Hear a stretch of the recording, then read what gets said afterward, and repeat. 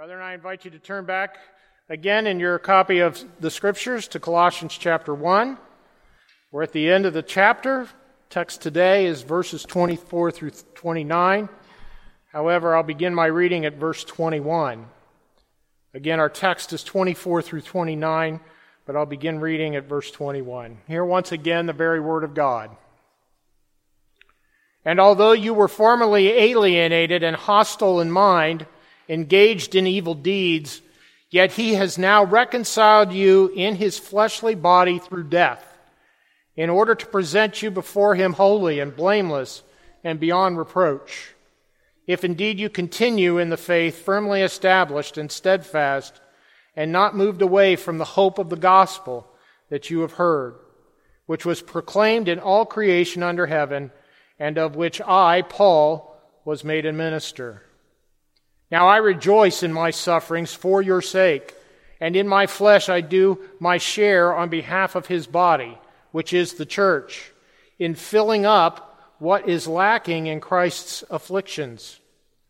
Of this church I was made a minister according to the stewardship from God bestowed on me for your benefit, so that I might fully carry out the preaching of the Word of God, that is, the mystery which has been hidden from the past ages and generations, but has now been manifested to his saints, to whom God willed to make known what is the riches of the glory of this mystery among the Gentiles, which is Christ in you, the hope of glory.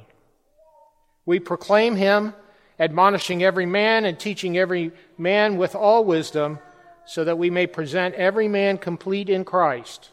For this purpose I also labor, striving according to his power, which mightily works within me.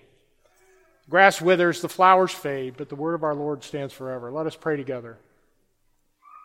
Father in heaven, we pray that you would illumine our minds and hearts from this passage to understand the mysteries of the gospel of Jesus Christ, but also, Father, to understand that persecution, as Paul was enduring at that time he wrote these words, is part of your plan, your purposes, your holy decree. And so, Father, help us to follow after the example of our Savior. And Father, we also pray that we too would be ministers of the gospel, as Paul was, proclaiming that good news to men, not being afraid of men, but rather, Father, being compassionate for their souls, lost souls, men and women who are walking toward eternal destruction. And Father, help us to be agents of good news to them, sharing with them the gospel that has quickened our souls unto life, that their souls too might be quickened. And we ask these things in the precious name of our dear Savior. Amen. Brethren, I did read from the New American Standard Bible that portion of our text today, as I think that passage is better, that the New American Standard Bible gives a better rendition for us, and I'll be using the New American Standard rendition throughout the sermon today. Well, as we conclude the first chapter of Colossians, the Apostle Paul reminds us that a price is paid for living out our faith before men. A price is paid for living out our faith before men. To Paul, to him it was a small price, but nevertheless a price that was evidenced in persecution. He was under house arrest in Rome for having appealed to Caesar in one of his many trials. You may recall that in Acts 20, verse 16, the Apostle Paul desired to travel to Jerusalem for the day of Pentecost, but the Ephesian elders had concern of him going there for fear that he would be arrested and possibly put to death. In chapters 24 through 26 of Acts, Luke records the trial of Paul before Felix, and then Festus, and then finally Agrippa. These three were different magistrates in differing degrees. Felix and Festus holding the same position as governor over Israel. Agrippa being a king over a larger area, but these three men, Paul would come before to be heard for crimes. Much like our day, and Tom Kidd will attest to this, justice was not swift in the days of Jesus or in the days of Paul. It was not swift. Actually, in Jesus' case, it was very swift, but it wasn't just. In the days of Paul, it wasn't swift at all. Several years had passed since Paul had been at the temple in Jerusalem, where he was falsely accused of sedition. In the course of the false accusation under which the Jews wanted to execute Paul for blasphemy, Paul first appealed to his Roman citizenship and then later to Caesar himself to adjudicate his trial. It was Festus who had inherited this court case from Felix, the previous governor of Israel. Felix, the consummate politician, wanted to appease the Jews and had kept Paul in prison for more than 2 years without rendering a verdict. When Festus became governor following Felix, he inherited this case because Felix had no stomach to make a decision. Festus then reviews the case. Paul has since gone to Caesarea where he's imprisoned. Festus is there, reviews the case, and decides he needs to go to Jerusalem to hear from the leaders of Israel about Paul. The high priest asks that Paul be returned to Jerusalem and be tried there. Festus returns then to Caesarea and has a short hearing with Paul and decided that Paul had committed no crimes worthy of imprisonment. However, he is no doubt concerned that if he releases Paul, the Jews will become enraged. So he asks Paul if he would willingly return to Jerusalem to face his accusers. Paul instead, knowing Roman jurisprudence, appeals his case to the court of Caesar Augustus. Paul, we don't know if Paul feared for his life. I doubt it, because every indication was that he was ready to die for the gospel. Even in the book of Acts, he speaks that to the leaders of Israel and to his Roman captors. Well, Festus, not wanting to make an error, decides to wait and have King Agrippa hear Paul's case during his upcoming scheduled visit. So King Agrippa is his superior, the superior of Festus. He's already planning to come visit Festus. Festus says, okay, I'm not going to require Paul to go back to Jerusalem as yet. I want to hear from Agrippa, see what he thinks about this circumstance. Upon the arrival of Agrippa, Paul's case is heard yet a third time, and King Agrippa makes that famous statement found in Acts 26:28, when he says to Paul, "You almost persuade me to become a Christian." Luke then records the following. When he had said these things, the king stood up, as well as the governor and Bernice, and those who sat with them. And when they had gone aside, they talked among themselves, saying, "This man is doing nothing deserving of death or chains." He's doing nothing deserving of death or chains. Then Agrippa said to Festus, "This man might have been set free if he had not appealed to Caesar." So here's the circumstance.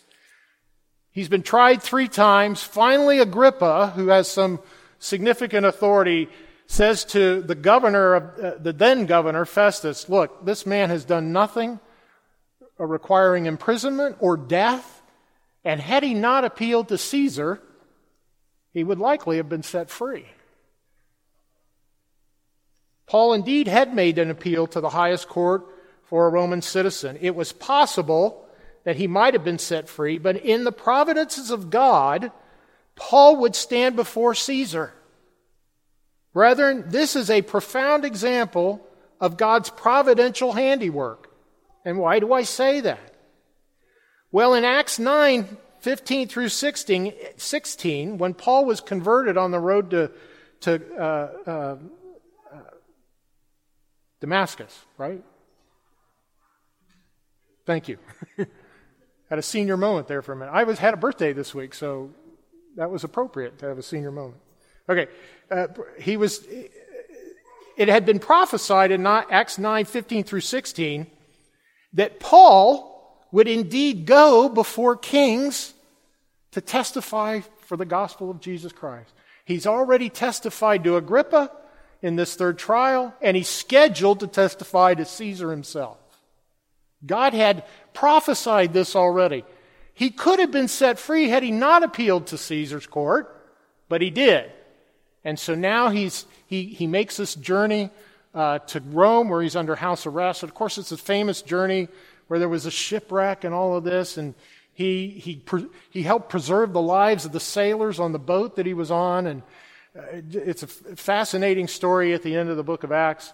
It would make an absolute great movie. It really would. It's so compelling what he does. But anyway, he's in Rome, and he is fulfilling the very prophecies that God had made about him in Acts chapter 9. It is while in Rome the Apostle Paul is writing this letter to the Colossians. I've rehearsed all this because it gives us the context in which Paul writes our text today. So let's read from verse 24 again. Now I rejoice in my sufferings for your sake, and in my flesh I do my share on behalf of his body, which is the church, in filling up what is lacking in Christ's afflictions. Of this church I was made a minister according to the stewardship from God bestowed on me for your benefit. Notice that he keeps talking about their benefit, and he has never visited this church. He's going to benefit the people of God at Colossae by his ministry, and yet he's never going to see those people, and never has. So that I might fully carry out the preaching of the Word of God. That is, the mystery which has been hidden from the past ages and generations, but has now been manifested to his saints, to whom God willed to make known what is the riches of the glory of this mystery among the Gentiles, which is Christ in you, the hope of glory. You Gentiles had no idea the benefits of the gospel. The Jews had some idea because they had the Old Covenant, which pointed to Christ. You had none of this, but now you have it because of God's handiwork. And he's explaining this great benefit, which is Christ in you, the hope of glory. We proclaim him, admonishing every man and teaching every man with all wisdom, so that we may present every man complete in Christ. For this purpose I also labor, striving according to his power, which mightily works in me. So from this passage, we're going to consider three particular subjects mentioned by Paul. First, the nature of suffering for Christ. Second, the mystery of Christ being the hope of glory for Gentiles. And third, the proclamation of that mystery. Now you may think, all of this went as introduction to what I'm about to say. The answer is yes, but I'm going to quickly pass through the remainder of this information. I'm not going to spend a long time on it. So let's first deal with the nature of suffering for Christ. The Apostle Paul in verse 24 makes a comment that is astonishing. It's astonishing. Hear again his words. Focus. Now I rejoice in my sufferings for your sake, and in my flesh I do my share on behalf of his body, which is the church, in filling up what is lacking in Christ's afflictions. I fill up what is lacking in Christ's afflictions. Paul is likening his sufferings to that of our Savior, and adds to that this phrase, in filling up what is lacking in Christ's afflictions. Brethren, is it possible that Christ's afflictions lacked anything? His afflictions, did they lack anything? Whether sufficiency to expiate our sins, or were his sufferings insufficient to reach to the very last of the elect, who God the Father decreed would be saved? In other words, were his sufferings insufficient to redeem men, or did they not reach far enough to all men who God had decreed would be the elect? What's lacking here? Because Paul is saying my ministry is filling up what's lacking. Furthermore, how could a mere man, Paul, merit what the God-man, Jesus Christ, would pay as ransom for our souls? Is it possible that Paul would even have the righteousness to bring about any meritorious effort before God himself? In short, how could Paul add one minutia to the salvation wrought by Jesus Christ? That's the question I think we have to ask. This is where careful interpretation of a passage must be aligned with the breadth of other portions of God's revelation. Scripture must interpret Scripture for us at all times, and it's very important on this particular passage. Now, the questions I've posed focused on whether the sufferings of Christ were sufficient of themselves to purchase our redemption. But could Paul be asserting a different focus when he poses this statement? I believe he is. Let's consider two other passages for the purposes of clarity, which I think will help us interpret this properly. The first passage would be in 1 Corinthians chapter 12 and verse 12. It's a very short verse. It reads, "For as the body is one and has many members, but all the members of that one body, being many, are one body, so also is Christ." Now, this is a theme that is throughout Paul's writings. In many of his letters to the churches, he asserts over and over that the church collectively or corporately is the body of Christ. Here in 1 Corinthians 12:12, we have a clear statement of equivalency. This one body is also Christ. Collectively, we are the body of Christ. Then if we look at Romans 8:28 and 29, we read these words, "And we know that all things work together for good to those who love God, to those who are called according to his purpose. For whom he foreknew, he also predestined to be conformed to the image of his Son, that he might be the firstborn among many brethren." So those whom he foreknew, that God foreknew, and called into repentance and called to faith, these he predestined to be conformed to the image of the Son, Jesus Christ. Earlier, just before we read the Ten Commandments, Elder Fout mentioned that God wants us to be conformed to him in holiness. And he focused our attention on the holiness of the Ten Commandments. This is who God is. And we are to be conformed, Paul says in Romans chapter 8, 28 and 29. "For whom he foreknew, he also predestined to be conformed to the image of his Son, that he, Jesus, might be the firstborn among many brethren."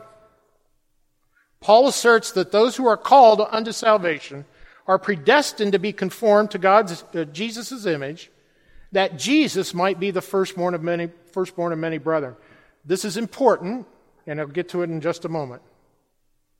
But first, let's ask a question. Does this not mean we shall be conformed to Christ in all ways? Meaning, is there any way that we're not to be conformed to the image of Christ? I would say no. Are we to be conformed to his sufferings? I would say yes. Peter makes this argument.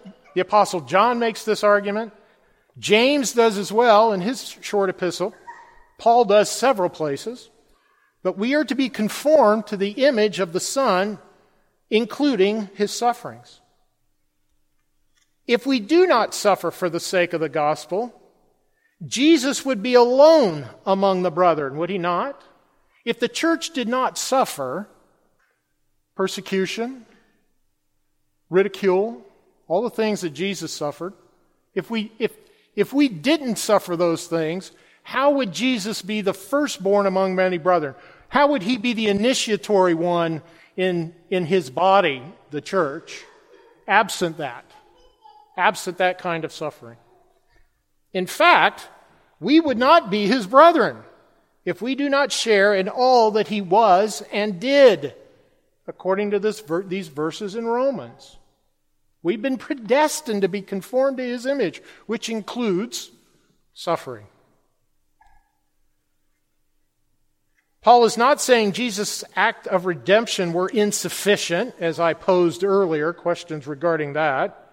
He is saying that God the Father's predestined us to be conformed to the image of Christ, and that necessarily includes our suffering for the sake of the gospel.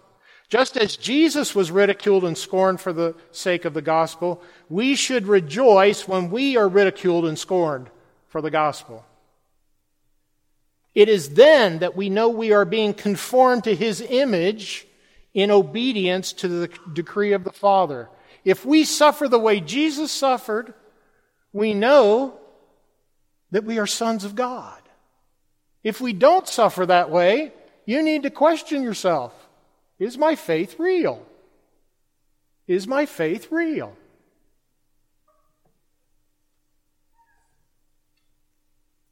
We are filling up the sufferings of Christ as God the Father ordained that we should participate in them as His brethren, the body of Christ.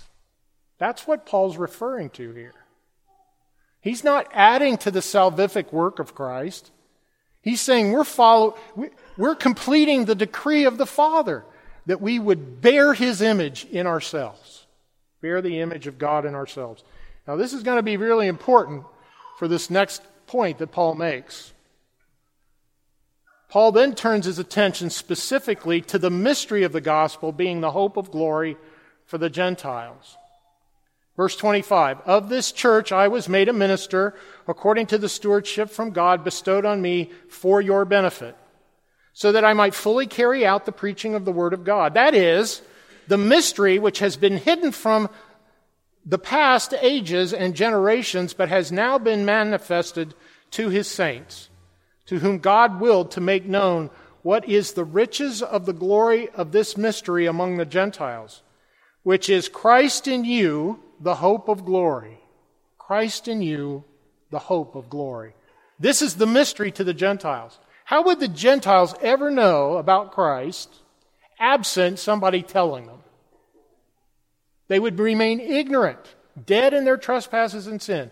But God said when He sent His Son, I'm bringing this man into the world to unite all peoples into my kingdom. Gentiles and Jews both. In verses 25 and through 27 here, Paul speaks of his mystery of one that speaks of his ministry of one that explains the mystery of the ages. This is the mystery of the ages. How can men be reconciled to God? That's the mystery. The Jews should have known that from Abraham. By faith, Abraham believed God, right? And it was accounted to him as righteousness. Paul writes this in Romans as well, but it first appears in the Old Covenant, in the book of Genesis. By faith. So the Jews should have known that. But the Gentiles had no idea, unless it's revealed to them. Somebody's got to do that revealing. Paul says, I was called to that ministry. That was my job. That is my job. And I'm doing my job. So what is the mystery? The mystery is that man can be reconciled to God through the God-man Jesus Christ. This is the hope of all men, brethren. This is the hope of all men. If they have any hope at all. For you see, not all men have hope. I'll get to that in a minute. This hope is realized when Christ is in us. Paul says, the hope of glory, when Christ is in us. Now this raises another perplexing question. How does a person have another person in himself? In other words, how does one have another person abiding in him? How is that possible? I'm not talking about the psychological notions of multiple personalities. That's not what I'm talking about here. But Paul says, our hope is that Christ is in us. That's the hope of glory. That's the thing we should cling to. But it makes no sense, does it, to the natural man? How is it that one man can have another man in him? Is that possible? Going back to the account of Paul before Festus and Agrippa in Acts 26, Paul reveals this very mystery to those two men, Festus and Agrippa. Consider their responses Festus says with a loud voice, the scriptures record, "Paul, you are beside yourself. Much learning is driving you mad." Well, that would be appropriate from a natural man, right? You're telling me madness. You're telling me madness. That man died for my sins? That's madness. Agrippa responds this way, "You almost persuade me to become a Christian." Now, all of this happened within the course of a few minutes. Festus said, you're a madman.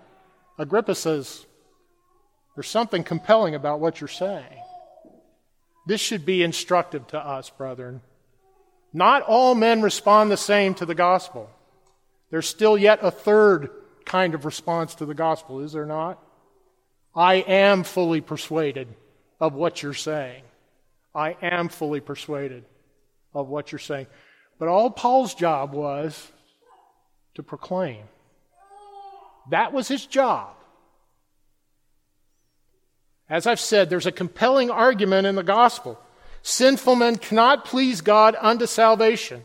No amount of good deeds can merit eternal life, but salvation can be had because it was purchased in the person of Jesus Christ. It's been purchased with his meritorious death on the cross. And Paul wrote these words in Romans chapter 5. For when we were still yet without strength, in due time Christ died for the ungodly. For scarcely for a righteous man will one die, yet perhaps for a good man someone would even dare to die. But God demonstrates his own love toward us in that while we were still sinners, Christ died for us. Much more then, having been justified by his blood, we shall be saved from wrath through him. For if we were enemies, we were reconciled to God through the death of his Son. Much more, having been reconciled, we shall be saved by his life. If we were reconciled through his death, we will share not only in that reconciliation, that act of reconciliation. How much more, Paul says, having been reconciled, shall we be saved by his life? And here's the conformity into the image of Christ. He who rose from the dead on the third day, we rise with him to eternal life. We are conformed to his image of eternal life in his resurrection.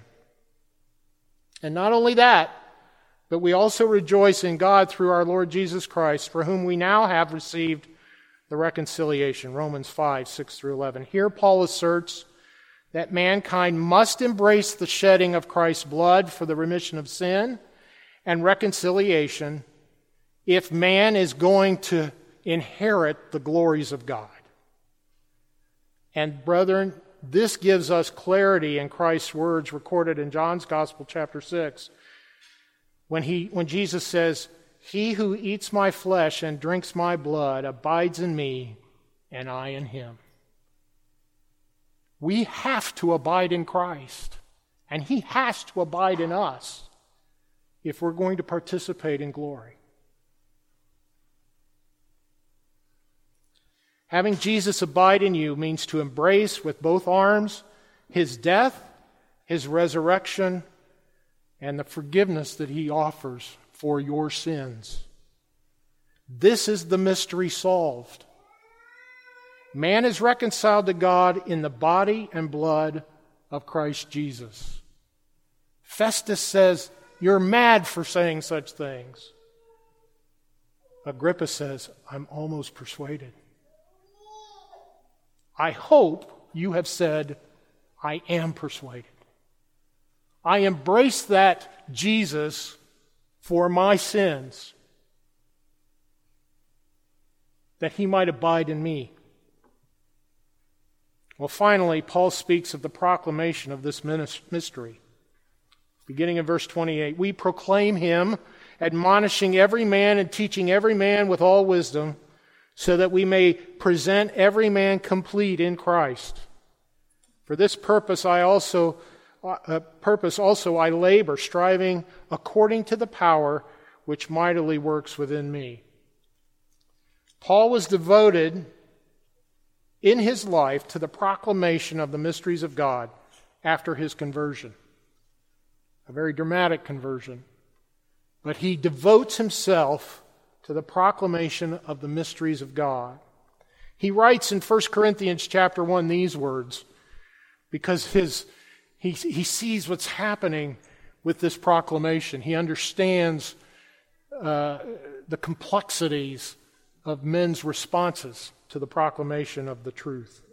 For the message of the cross is foolishness to those who are perishing. But to us who are being saved, it is the power of God.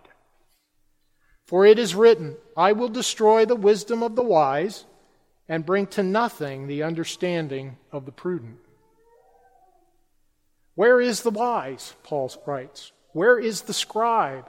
Where is the disputer of this age? These are questions we should ask too. Where are the wise? Where are the learned? Where are the disputers of this age? Has not God made foolish the wisdom of this world? For since in the wisdom of God, the world through wisdom did not know God, it pleased God through the foolishness of the message preached to save those who believe. Brethren, when we proclaim that good news to others, trust me, they will think you're mad. You know that, right? The unbeliever, they think you're mad when you talk to them about Jesus Christ. Praise God. Because what God is telling us is true. He says, to the foolish, it is madness. But to those who believe, it's the power of God unto salvation. Some of those will hear that news, that good news, and they will believe. I am not almost persuaded, I am fully persuaded that Jesus Christ is salvation to me. God's wisdom transcends man's wisdom. His wisdom is this: you who are my disciples, proclaim the good news, the mystery of God, and leave the results to me. That's what God tells us. Trust me in this, God says. Don't cower before men. The seeds of your words will land on various kinds of soil, some rocky soil, some shallow soil, and others on good soil. God says He will take care of the harvest. He'll determine where it falls, and He will quicken the spirits of those who are His. Just as Festus thought Paul was mad for proclaiming these mysteries of God, many will think you are mad as well. Just as Jesus was ridiculed and scorned for claiming to be the only way of salvation, many will ridicule you for saying that Jesus is the only way of salvation. Do not fear. God is keeping the records. Moreover, He's the one that gives the increase. It is for us to be faithful in the proclamation. It is for God to turn the hearts and the minds of men. It's not for us to persuade. God does the persuading. It's merely for us to proclaim.